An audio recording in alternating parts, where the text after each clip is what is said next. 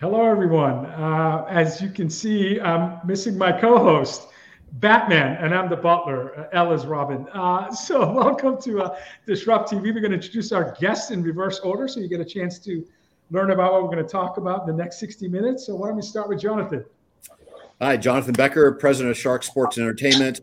I'm in a simulated version of the city of San Jose in the metaverse, and I'm going to talk a little bit about disruption of sports and entertainment. Terrific. Elizabeth?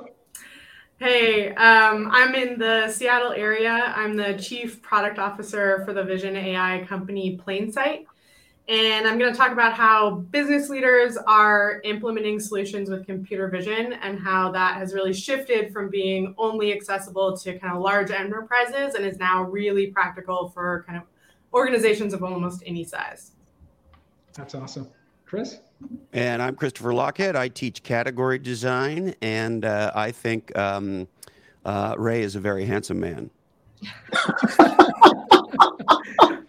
Hard to argue with that. All right. Let's begin the show. All right. 3, 2, 1.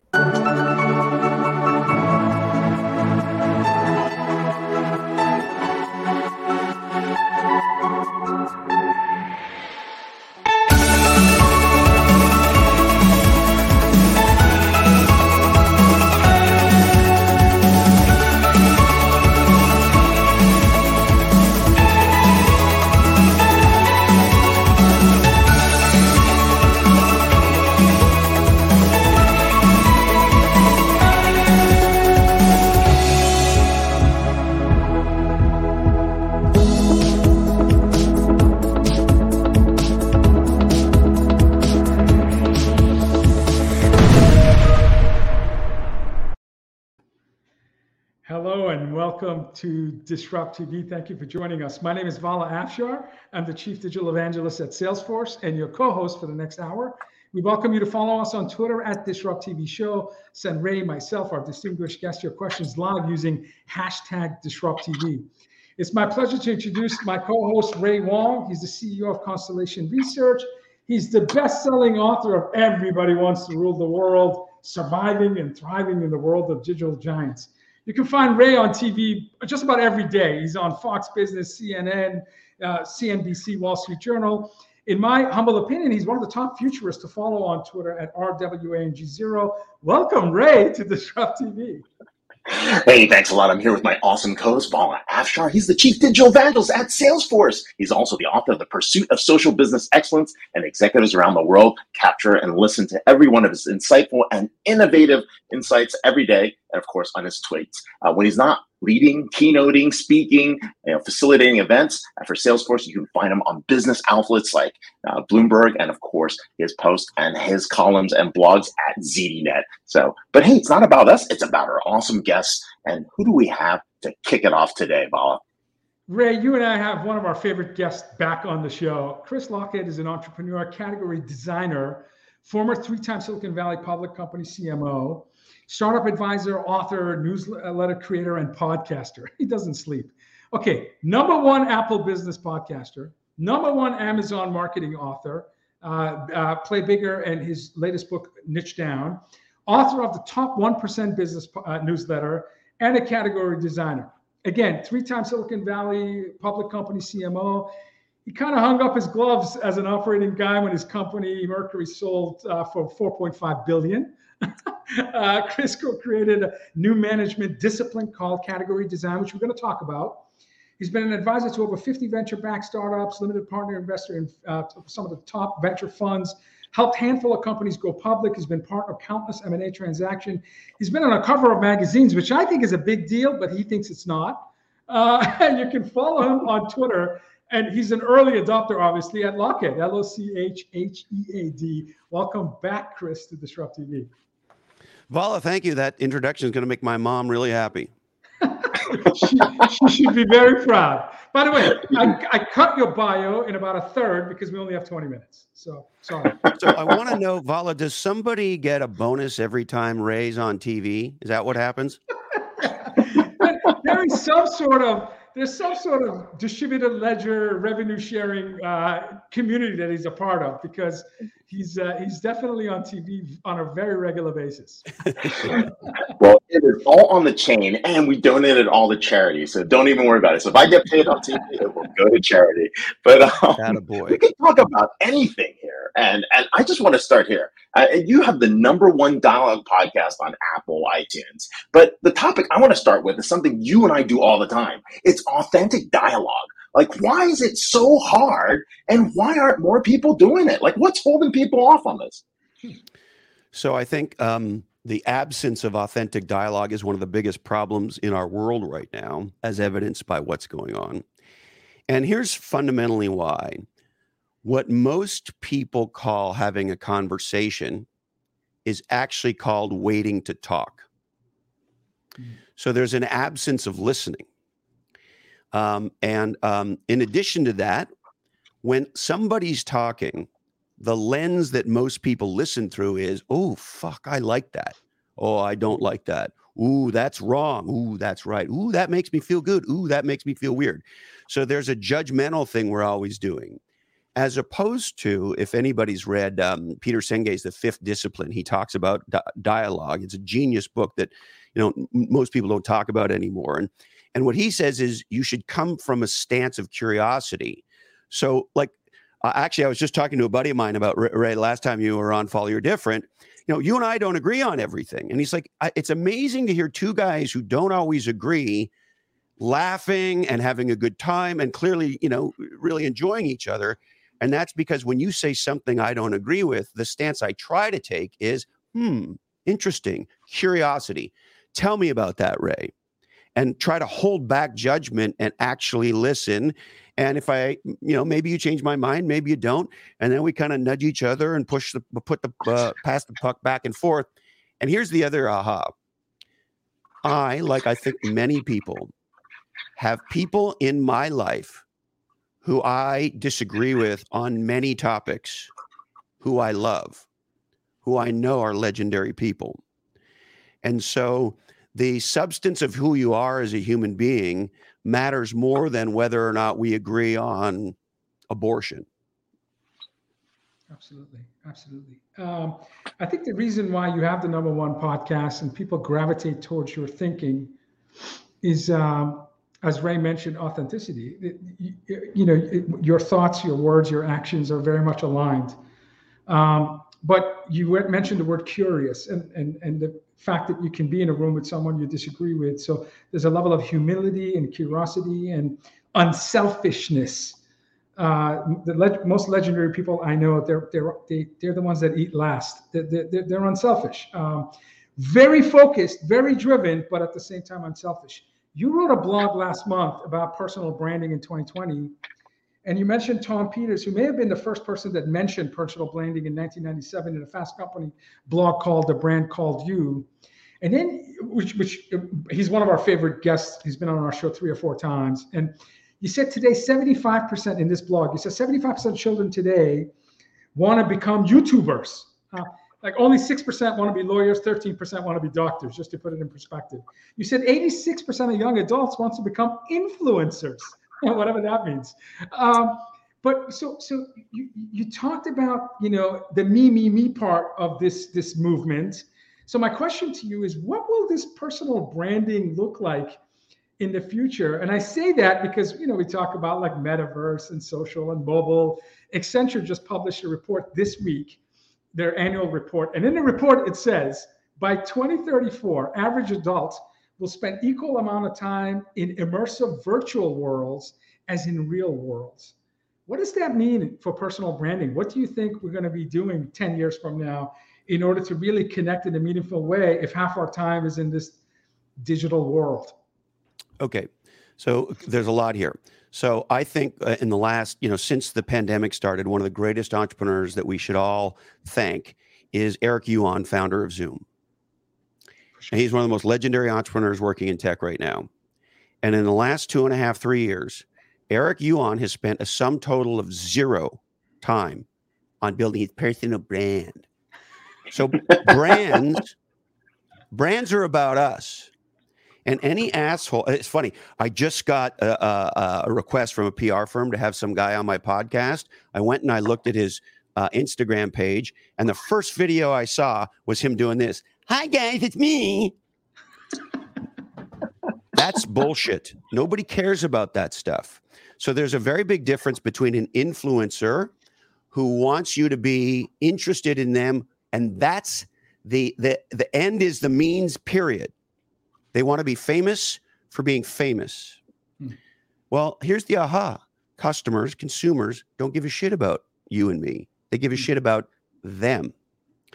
And so if you're a creator who's on a mission to make a difference and a contribution, that's very different than, hey guys, it's me and you that had for breakfast. And follow your passion. And that, it's asinine. And that shit scales because thanks to the internet, stupid scales. The second thing is people who turn themselves into a product suffer greatly as a result.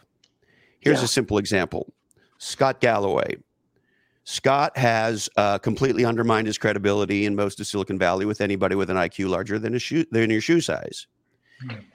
Because if you fall into the me disease, or the other phrase we have for it, we like to call it Gary VD.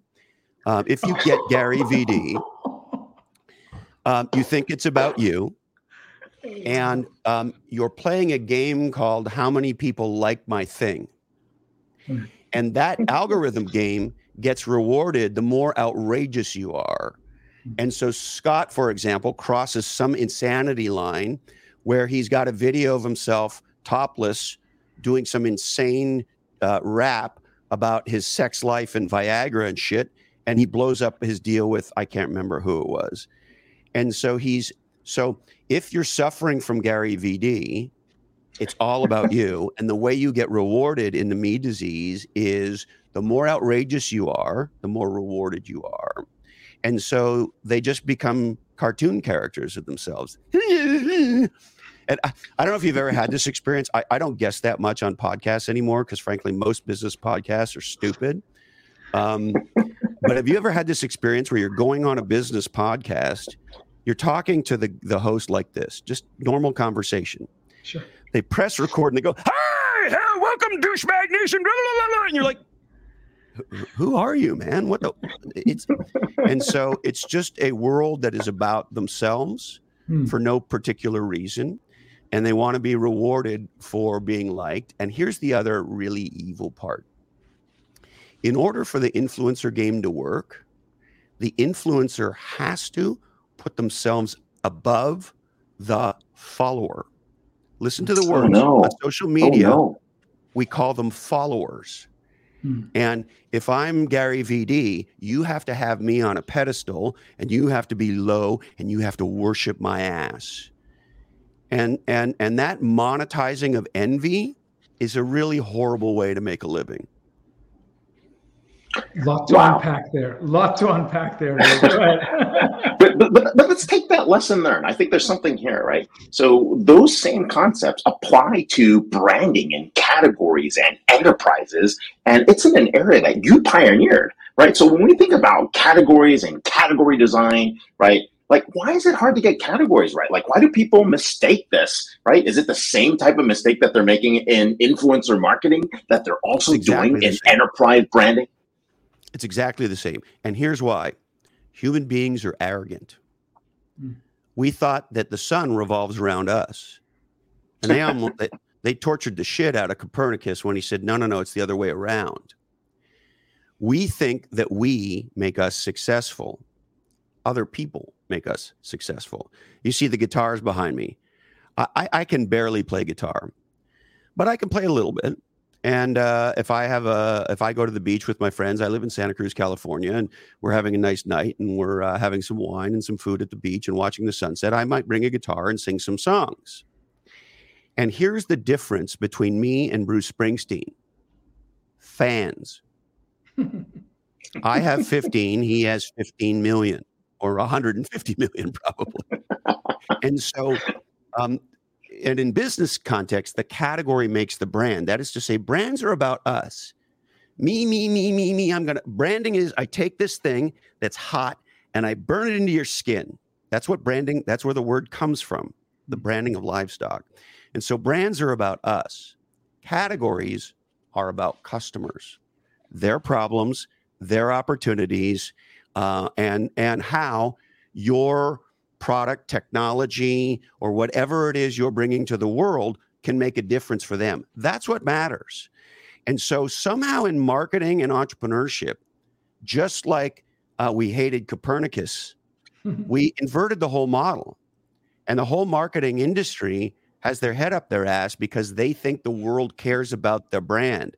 No one cares. What they care about is, what difference can you make for me? Yeah, I want to just, Chris has an amazing blog site and he writes about all of this. There's videos of him talking about it. When he talks about category design, he talks about everything we value, we were taught to value.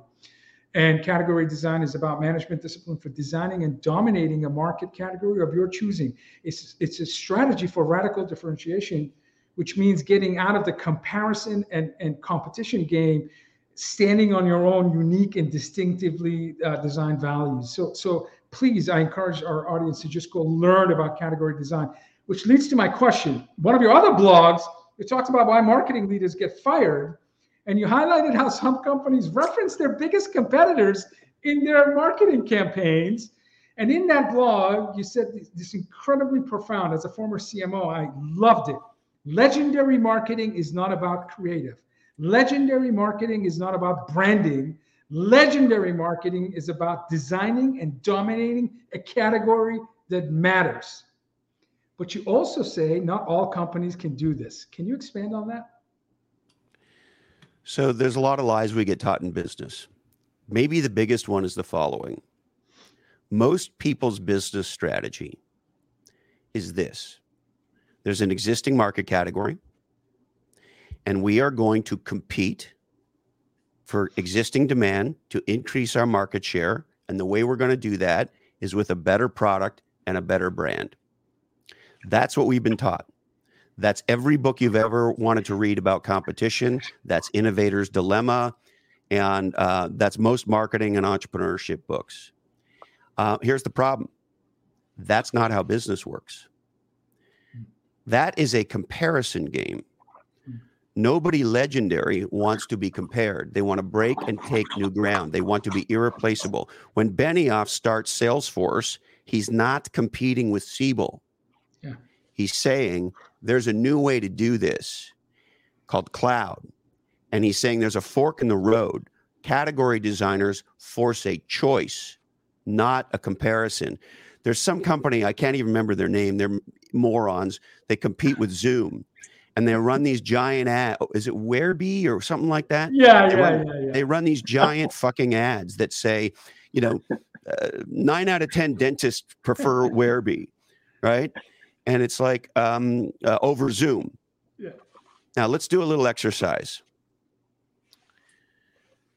Pink elephants, pink elephants, pink elephants, pink elephants, pink elephants, pink elephants, pink elephants. Don't think about pink elephants. Stop thinking about pink elephants. You can think about anything you want, not pink elephants, no pink elephants. Stop thinking about pink elephants. What's present in your mind? Pink elephants. Pink elephants. Yeah. they can just Venmo Zoom at that point. Yeah, that company might as well take their entire cash position and Venmo it to Zoom. It's over for Wearby. And Salesforce didn't do that. Salesforce did not talk about Siebel ever. Benioff didn't acknowledge the existence of Siebel. Jobs did not acknowledge the existence of BlackBerry. New and different. And the data shows, we did a research project for my first book where we studied every venture-backed tech company founded from 2000 to 2015, and we looked at their valuation/market cap growth over time. We published this research in the Harvard Business Review, and what we discovered is we didn't measure market share. We measured what percentage of market cap goes to the category queen or king, and that number is 76%. So when you make a decision to compete as opposed to create, you, by definition, whether you realize it or not, are playing for 24%. Wow. Wow. That's why CMOs get fired. And that's why most venture partners never earn their salary back. This is why Steve Jobs said 1,000 songs in your pocket instead of a competitor for the MP3 market. Yeah, absolutely. You're spot on. You're spot. Chris, we could be talking to you for an hour. Ray, I'm sure this is your last question, but wow. I don't have a one last other question. thing I want to talk about with you if we have time, because I think Please. they're Go for it. 1 minute. Okay. Go for it. So the biggest transformation in over 100 years in the world is hiding in plain sight. Wow. And it will be the cause of more market cap destruction and more CEO firings in the next 5 years than we've ever seen before. And it goes like this. If you're roughly 35 or younger, you are what's called a native digital. Mm-hmm. You grew up integrated with the machines. And the definition of a native digital is somebody whose primary life experience is digital first and analog second. Now, what happens? Most CEOs are native analogs. They don't know this is fucking happening. They don't know that in the United States, we have 140 million native digitals and 136 million native analogs. And here's a great example. The CEO of Goldman Sachs is a native analog who doesn't understand any of this. He made an edict recently. He says, everybody needs to come back to work. Half the company said, I don't think so.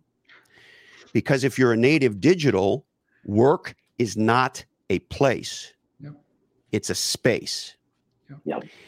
And that's why when you argue with your children and try to take away their screen time, you're pulling them out of their primary life.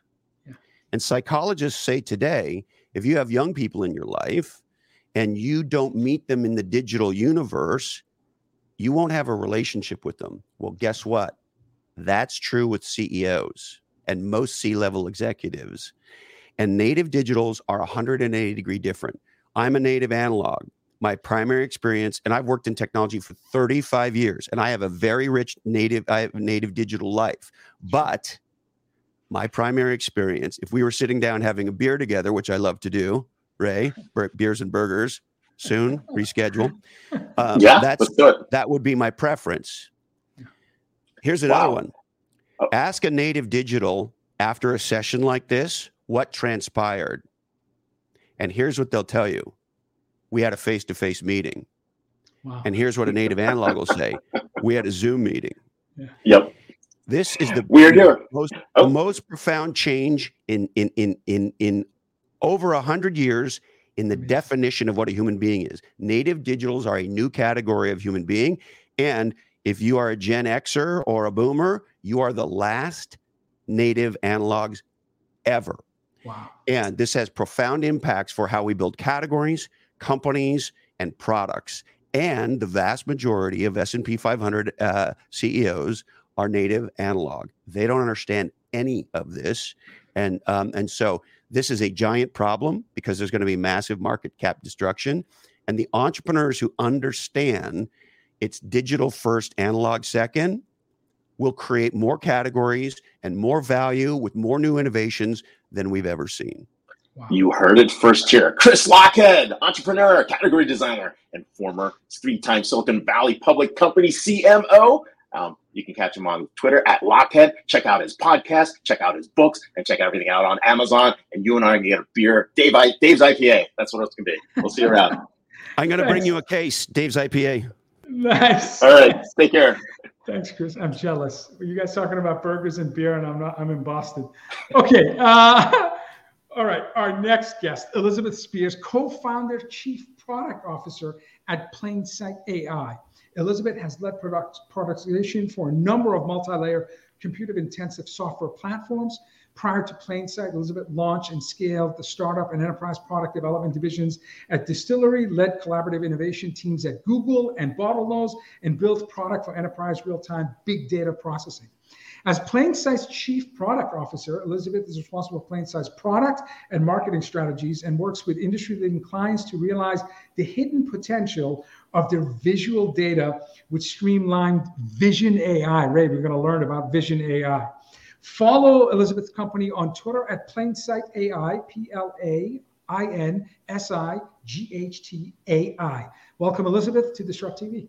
Hey, thanks for having me. I feel like Chris is amazing. I feel like we should now just introduce ourselves as like, I'm Elizabeth, native digital, better understand who Elizabeth, every time I listen to Chris, it's just, he expands your mind to new dimensions. And but when you talk about category design, obviously computer visioning and vision AI, talk about an incredibly red hot, fastest growing category within AI. Ray, I'll let you start with the question, but you're certainly no problem. category. One of the things that we find the most interesting is the fact that, NLP versus computer vision. I mean, look at the difference, right? You think NLP would be a lot easier to do, but it seems like computer vision has had a lot more success. And, this is one of the areas where we've seen some of the fastest growing applications of AI happening in computer vision. Tell us a little bit more, like, why is that the case? Why that trend occurred this way? And what's happening next? And what is it? And what is it? Just for the I'll start with what it is. It just as a quick aside. It's funny that you mention kind of NLP versus vision AI, because in some cases the two can sort of work together, right? You can have a model that can learn to describe what is in an image in human language. So there's just so much happening in this space, and it's really an exciting kind of space to be a part of. So just to define it first, I think the easiest way to describe vision AI or video analytics or computer vision is really to say almost anything that a person can see. We can train a machine learning model to see and then treat it like any other data stream, right? So sort of digitizing sight and comprehension, and then being able to make it more reliable, continuous, and increasingly accurate over time. So that can be anything from understanding how much food is going into a waste bin in a kitchen to like a global rollout of a vision-only inventory system, right? So it really is all the way across the board. And, as always, there's exceptions to that rule. One of the most interesting one is when there's specialized cameras or equipment where you can see things that humans can't see, right? So that's infrared, ultraviolet, thermal, microscopic imaging. And that's when you can start to do things like understand if equipment in a manufacturing facility is too hot, or being able to detect invisible gas leaks and things like that. But yeah, and then I think your second question was, why is this such a fast growing sector, right? The reason I'm asking is like NLP's taken forever. You figure language is easier. Images are like, gotta be complicated. Is that a blueberry? Is that a chihuahua? Like, what's going on, So yeah, and funny enough, I started my I was in an NLP company probably 15 years ago. So that evolution, I've gone along with that evolution of machine learning and how it's changing. But even in the last 5 years, the difference in how we basically the general market understanding of vision is just night and day. It's really incredible. We used to do a lot of sort of education around, how you can use it and where it can be applied. And now really there's a little bit of that, but there's usually this aha moment where our customers are like, oh my gosh, and then they start asking all these questions of, can I use it this way? Can it solve this problem? All over the board. But visual data is such an accessible kind of data, right? And so it really, people understand it a lot easier. And so it becomes one of the fastest and most practical ways to solve problems in a business, like once you have a platform for being able to do that. Sure. Well, I don't want to spot, but our next guest is Jonathan Becher, and he's the president of Shark Sports and Entertainment. And last time I was at a Sharks game, the building is shaking, sold out, the loudest stadium I've been to watching an NHL game. And I'm in Boston with the Bruins, so a legacy franchise. how would you speak to, and Jonathan is a world-renowned chief digital officer prior to becoming president of Shark Sports Entertainment. In the sports industry, where you have these incredible loyal fans, can you give us a sense of, a high dense environment, lots of people, concession stands, lots of activities? How would you use vision technology to improve the fan experience? Do you have clients that are experimenting in this space with your company? Yeah, and one of the things that I love about vision is that it applies almost anywhere, and it can apply sort of at the heart of a solution, or it can apply in so many little places that, just like you're saying, improve the experience for people. So for the sport itself, right, there are a lot of kind of traditional, I'll say, simplified ways of understanding sports better through vision. And a lot of those are done not with machine learning, but in kind of more traditional sort of like trajectory of the ball kind of ways, and understanding speed and things like that.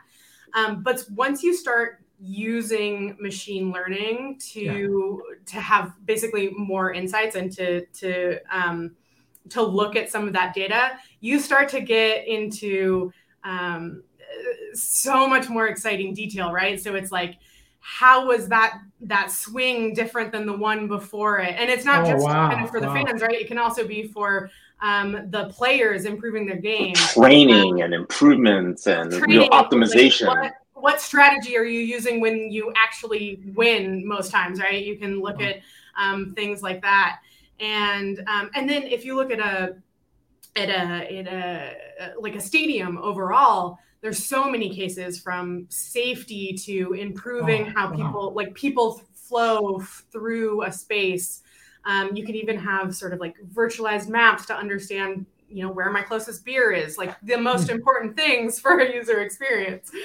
That's awesome. Can I take ways to apply it? Can I take my phone as I'm sitting around the rink, point to a player that's actively on ice, and get their stats? Like, is that like? Oh yeah, right. And you can get into some things there around facial recognition and whether players will want that or not. Sure. Privacy implications. Right. So you can talk through some of those special cases. But yeah, if you think about context in general, you could get their stats, the like in tennis, the uniqueness of their swing. So like, what's different about it? Are they doing something today than they did, in a different, like earlier in the season and things like that? Just the types of things that we all see and understand in the day-to-day, if you're really an expert in looking at that thing, can now be digitized. And it's so much deeper than people realize, sure. I think, right? Like there are a lot of cases out there now around sort of counting things and kind of understanding some more things in imagery. But when you start to get into the more advanced applications of it, it's like understanding movement. What is that behavior that's happening? What's most likely for something to happen next? There's all models that can be trained to learn this kind of thing. That's awesome. That is the exciting part about what's going on with computer vision and AI. And, I had the opportunity to actually sit down once in these large stadiums, some kind of NFL franchise events that Vala used to do at his former company. We'd go out there and they'd show us all the opportunities, right? And there's some huge things, right? I mean, you could actually say, hey, section EE over here actually has less people, and you could run a promotion and get people out there, right? Those are your next best actions, right? We're seeing on a casino floors, right? They were able to use computer vision to track COVID and contact. Right. I mean, it could be pretty much do contact and figure out contact tracing through computer vision and which clusters of individuals were hanging out together, after work, right? Or, throughout the day. So what are other use cases people should be thinking about that they can apply right away? I mean, most people think it's like harder to do than NLP, which is why I brought that up, when in fact that computer vision has had a lot more success than NLP going forward. It really has. And one of the reasons that it has is because, and this is kind of some of the heart of what Plainsight does, is we make the process accessible to anyone, because it should be, right? It's not this esoteric, you only need an engineer to to be able to program that thing. And there's this layer of translation between the subject matter expert with the knowledge and the engineer that is, coding what you're trying to accomplish, right? And traditionally, there's a lot of things lost in translation there. But with vision, because it's visual data, we can build tools that make it accessible for almost anyone, for them to be able to have it work for them. So there's cases all over the place when you think about agriculture, right? If you have the biologists out there in the field, traditionally they have to go out there if they're trying to understand how many insects are in their whole field, right? They have to go and on individual leaves count hundreds or even thousands of little insects, and then do that a lot of times, and then try to make some more generalized conclusion about the health of their fields. And so if you have a model that can do that thing, then obviously their time is... So you're saying with drones and flying them through, I can do and look at biodiversity on my fields just by actually, using computer vision instead of wasting all that time, with people actually running around counting manually. Exactly. And there's all sorts of methods for doing that, right? There's information that you can gather from satellite data, from drone data. And in this case, it's just mobile phones taking pictures of individual leaves and then being able to walking around that data. Wow. When I think of vision AI and computer visioning technology over the next 5-10 years, I am most excited about autonomous vehicles. To be able to get to level 4 or 5 autonomy, to be able to make those real-time decisions based on your algorithms and your visioning capabilities. What excites you most? And will autonomous vehicles be the most logical way for where we will hit a tipping point in terms of mass understanding and appreciation of innovation in this space? I'll add it's the LiDAR versus computer vision Elon Musk argument. Yeah. Wait, sorry, what versus computer vision? LiDAR versus computer vision. LiDAR. Yeah. See, we're like, man, LiDAR, forget it. I can't get into something so controversial. Yeah, sure. We have folks from Ford and GM watching too. So, but anyway. No, they should be using your stuff. I was going to go for it. He's really right. Vision can do a lot, especially when you have cameras at multiple angles. But I think there's a few categories of things that are coming together to make the future of computer vision really, really exciting. The first one is advancement of the technology itself, right? So there's processes or techniques like few-shot learning, right? So this is something where a model only needs to see something very few times, and then all of a sudden it can start recognizing what you want it to recognize, right? And so you can imagine putting this into the hands of almost anyone in their everyday lives. So it doesn't require kind of a big data annotation effort and sort of all of this data handling. You could just say, my sister could say, all right, this is my dog. I want to get an alert when my dog is leaving the yard, right? Nice. Or kind of all of these cases. But the second category of things is just the hardware advancements, right? So that makes more solutions more practical. And I touched on this a little bit earlier, but the third category is making it simpler for anyone to be able to build a model. And that's where I think the future of this really changes kind of our lives, is being able to make this work for us in sort of every kind of case. So knowing if my chicken is baking unevenly or if I'm undercooking it, right? Or being able to get higher quality healthcare to less served areas. Wow. Or things that really matter to our society, right? Like 24/7 monitoring for leaks, spills, fires, illegal deforestation. And so I think, it's creating almost a new way for us as a society to share our knowledge and collaborate and make that practical in our everyday. And so anyway, so I think all those things really coming together is what's going to make computer vision more and more exciting over the next 5 years. Elizabeth, that is amazing. We see what you guys are doing in construction and cameras and what's going on with the environment and even COVID-19. It's amazing stuff that you're doing here, especially on the platform that you're doing. So Elizabeth Spears, co-founder and chief product officer at Plainsight AI. You can follow the Twitter handle for Plainsight AI. Check out the website and, of course, check out some of the work that Elizabeth and team have done. So thanks a lot for being on the show. Yeah, thank you. Thank you. That was awesome. Yeah, I didn't even think about all. I mean, the use cases are. I mean, oh wow, it's amazing. Okay, this is. I hate to use a baseball analogy, but this is where we bring up a cleanup hitter, expecting a grand slam, and there's no question about. And we get a hat trick. Much better. That's right. I don't know why I'm using a baseball analogy. Okay, our next guest, Jonathan Becher, is president of Sharks Sports Entertainment, the parent organization of the NHL San Jose Sharks, the AHL San Jose Barracuda, 3 Sharks ice facilities, and nonprofit Sharks Foundation. Lots of incredible organizations in that portfolio. A longtime Sharks fan and season ticket holder, Jonathan is responsible for the organization's overall strategy with a particular focus to end-to-end customer experience. Prior to joining Shark Sports Entertainment, Jonathan spent a decade at SAP in a variety of roles. This is where I first met Jonathan, including Chief Marketing Officer and Chief Digital Officer. Anytime, Ray, there was like a world ranking of the most influential CMO CDOs, he was at the top of the list.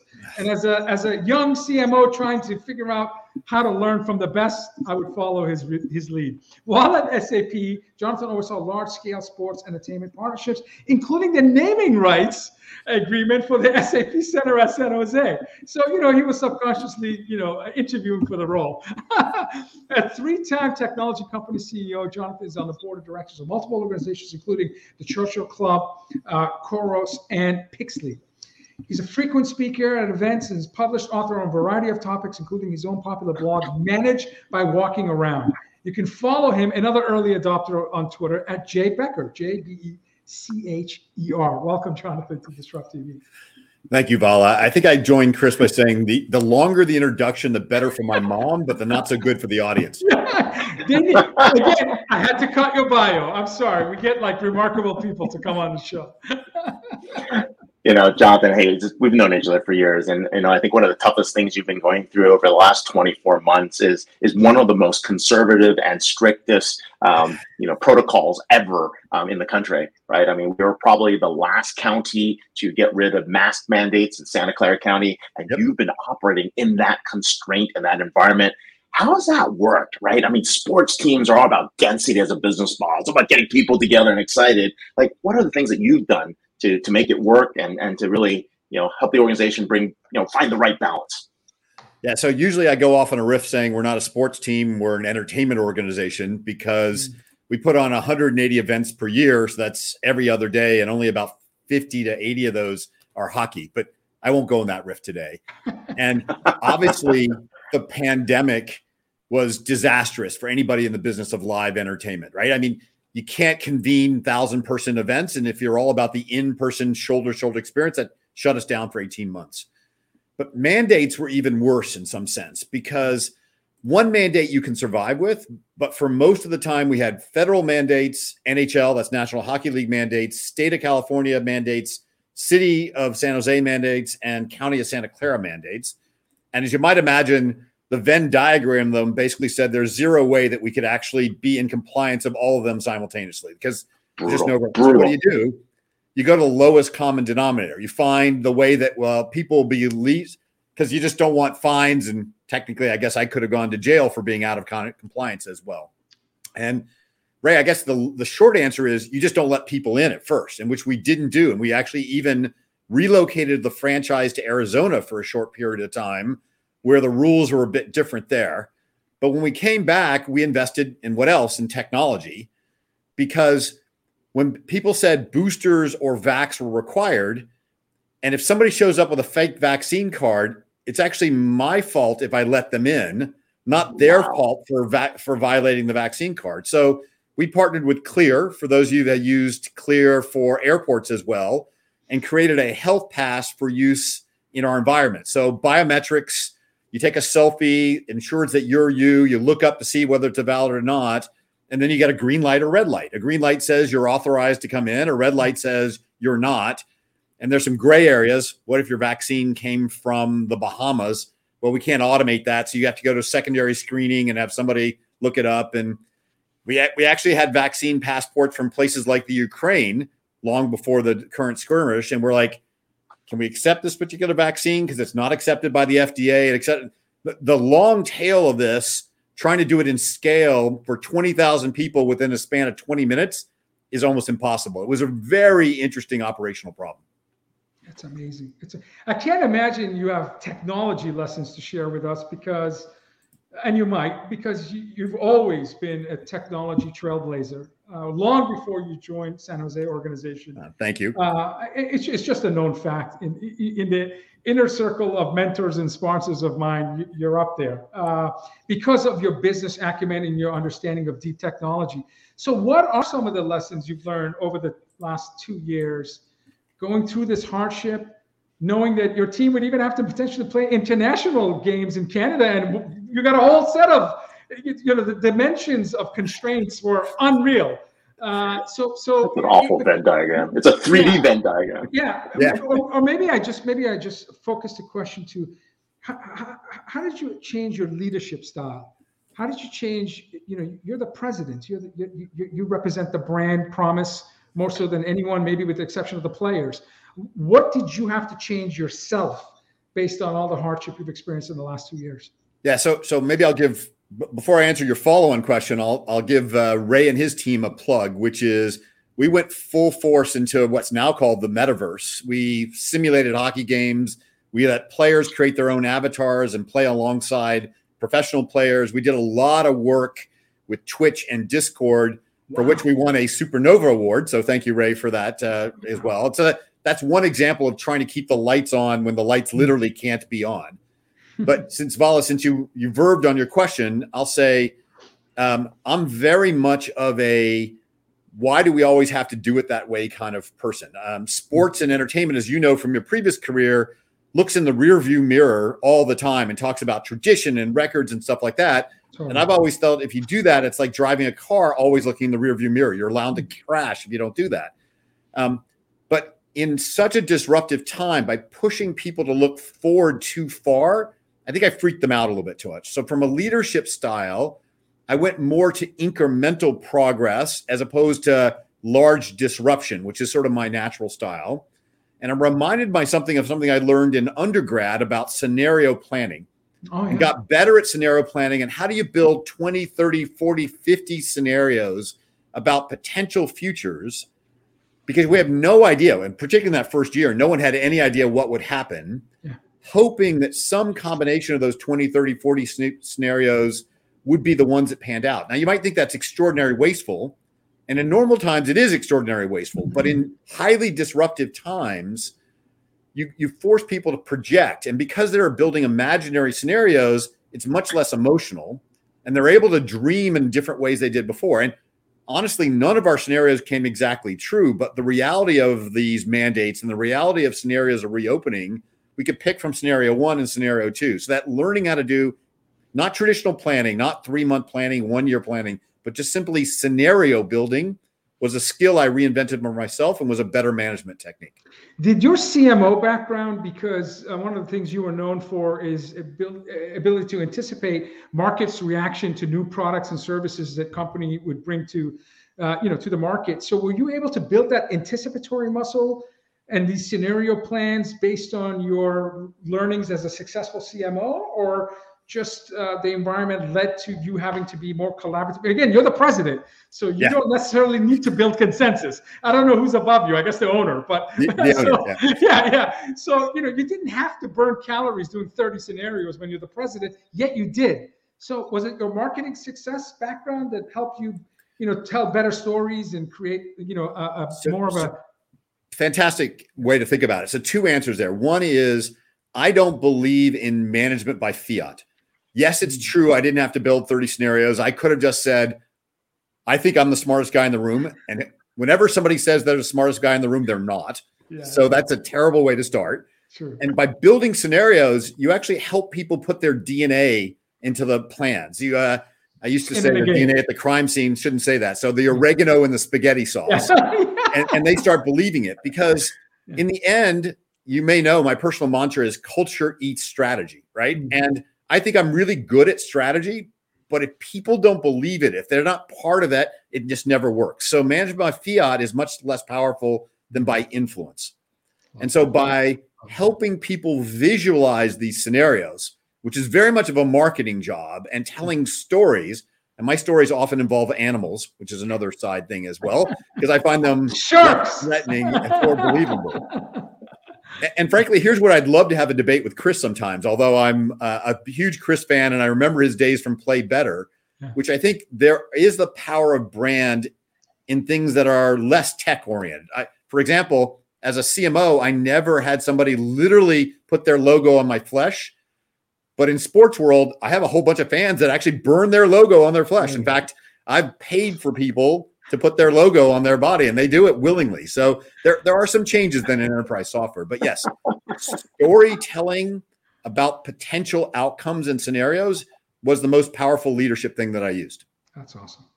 No, that's amazing. And that's what you do want to have. And when we think about storytelling moving forward, what's going on, I mean, what's the narrative for 2022 and beyond for you? Like, what do fans want to do? Where do you see the excitement, right? Are there new technologies? Are there new types of entertainment formats that you're looking at, right? I mean, I spent South by Southwest with this company that was doing blockchain ticketing, like NFT ticketing, to actually help prevent scalping. And that was pretty wild. They're going to do it probably at Bitcoin 2023, right? There's lots of these things that are popping up, and you must be seeing a bunch of these technologies take shape and, of course, change the fan experience. Yeah, so I'll start with the core of sports entertainment won't change. You want an emotional connection with your favorite artist or your sports team, et cetera. If it's sport, you want your home team to win, maybe the beer being cold, et cetera. But of the three disruptive technologies that people like to talk about all the time, which is 5Gs, NFT, yeah, exactly, and metaverse. Is that your new official metaverse? Metaverse wave. I don't know what that was. Yeah, with my apologies to and all my friends that are in high-speed communication, 5G doesn't seem to really matter for us. Maybe 10 or 20% performance improvement when in our building. Works well outdoors, not so well indoors with tens of thousands of people around. NFTs is a maybe, still to be said. Unfortunately, the vast majority of NFTs are not really on the blockchain. And so, in fact, they're actually backed by good old SQL, which means actually the creator can actually unlock your NFT and give it to somebody else, because to use blockchain thing, there is no immutability in most NFTs right now. So blockchain, big fan of. NFTs, still trying to figure out how to make it really work. I am actually a big believer in the metaverse. And I'll say that, but not for the fan experience part necessarily. The part we're doubling down on is the training part. If you look at my organization, we're roughly 250 full-time employees and between 1,000 and 1,500 part-time employees, the people that check your tickets, prepare your foods, et cetera. Life is about a bunch of unexpected outcomes. You can't scenario planning for that, for a real building, et cetera. You need thousands of scenarios. And the longer you work for us, the better employee you are and the more you can deliver exceptional experiences. I want to simulate those experiences in the metaverse so people can react to them and then give them feedback on how they reacted, so that when their first day of work and a disruptive fan dumps their beer on the concourse, you know what to do because you've actually had that training in the metaverse as well. So that's where I'm the biggest fan, is on employee and part-time employee experiences, less so on fan experiences on day one. That's amazing. Shift a little bit more towards technology discussion, because we have the fortune of having a technologist who happens to be president of an incredible organization. Discussions around crypto acceptance in professional sports. Is that something that you see pressure where, in terms of scenario planning, when we mentioned hat trick at the beginning of the segment, there's a hat trick, your all-star player. Can you gamify the in-stadium experience, and only in-stadium experience, where the fans can bid on the puck or the stick, and the highest bid it can be done through crypto, and portion of that winning funds that's raised goes to a charity of Shark's choice. Is there a way to gamify in-stadium experience so I'm incentivized not to sit in front of my 8K high-def TV and actually come to the stadium, and also be able to walk away with artifacts that potentially can be managed and done through crypto? Vala, do you sit in my management team meetings and know what we're secretly working on? Is this breaking news? Is this breaking news? So you may or may not know we're the only team in the National Hockey League that accepts crypto today. I did not know. Oh, and only one of 5 professional sports franchises, at least here in the U.S., accepts crypto. We accept, I think, 12 coins today, of which 5 are U.S.-based stable coins. Amusingly, the most popular coin that we've been given that people have used, sorry to say this, Elon Musk reference, is Dogecoin. So we've had most people use Dogecoin. I would have guessed that. Number 2 is ETC. Bitcoin has not actually been used yet. So I don't know what that necessarily means. Maybe that's because the price is so high and you don't necessarily want to use it. And yes, as a way of differentiating the in-arena experience with sitting on your couch, because that's what I view my primary competitor is getting people off their couch and getting some exercise, getting in their cars or their self-driving car or whatever it is and getting to one of our physical arenas. Then when a moment happens, like 30 days ago, one of our star players scored 5 goals in a game. Now, as you probably know, as a hockey fan, that happens very rarely at all. Unbelievable. 7 times in the history of hockey or something like that as well. Unbelievable. Wow. Sadly, because of the mandates, there were only 9,000 people that saw it live. Oh. But in a recent survey of our fans, 20,000 people said I was there.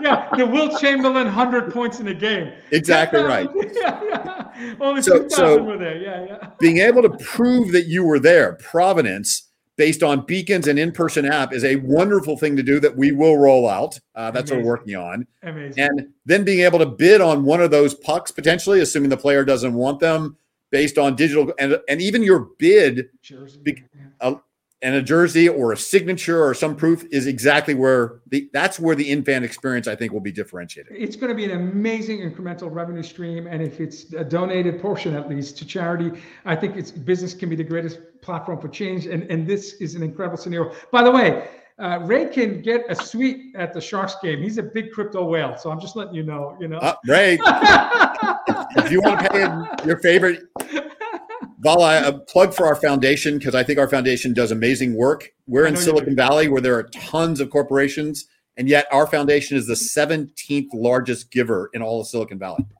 That's amazing. Yeah, no, it's one of the biggest, and congratulations there. Hey, speaking about causes, things that you're passionate about these days, what's hot for you? Like, what are the areas where you say, this is an area where, I want to lend some support and lend some help out there?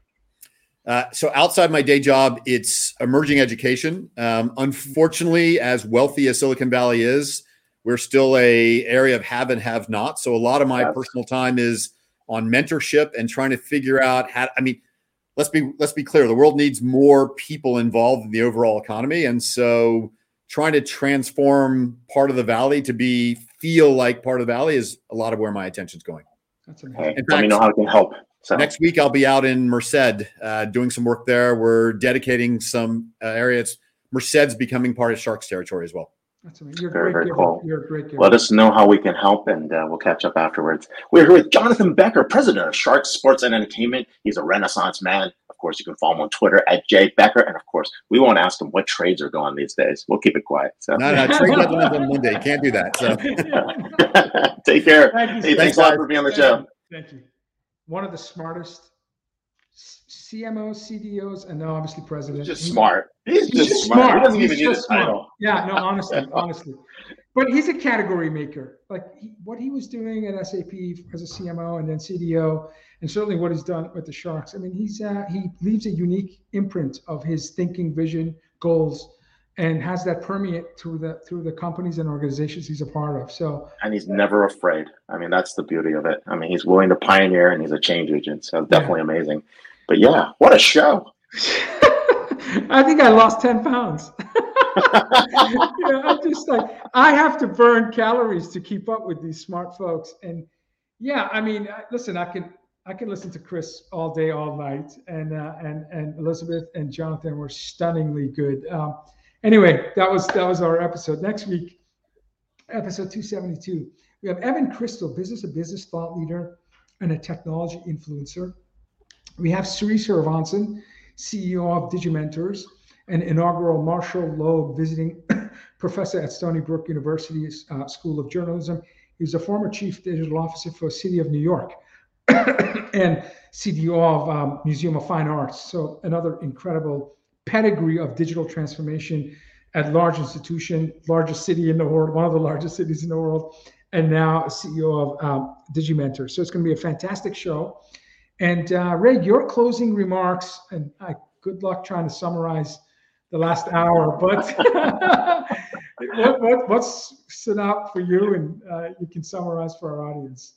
Hey, look, authenticity is the foundation of, a good society, of building trust. I think that's one of the things that Chris was trying to push out there. There's so much going on in category design, but it starts with authenticity. It starts with trust, and it really starts with an understanding of empathy moving forward. And what's interesting about computer vision that's happening today is it's really going to change the way we look at things. It's creating another sensory area. It's creating the ability to take analytics, automation, and AI, bring those together to actually improve decision velocity. One of the things we've been talking about, right? The ability to quickly make decisions, grab the right information, get the context, and really serve up that next best action. But if we see what's going on with what Jonathan's doing, in terms of dealing with scenarios, dealing with chaos, crisis, building a team, putting culture together. I mean, all these things are elements of great leadership, and we're seeing organizations that understand how to bring these three things together. Those are the ones that are succeeding. Those are the ones with the right leaders and, of course, the right change agents. Back to you, Vala.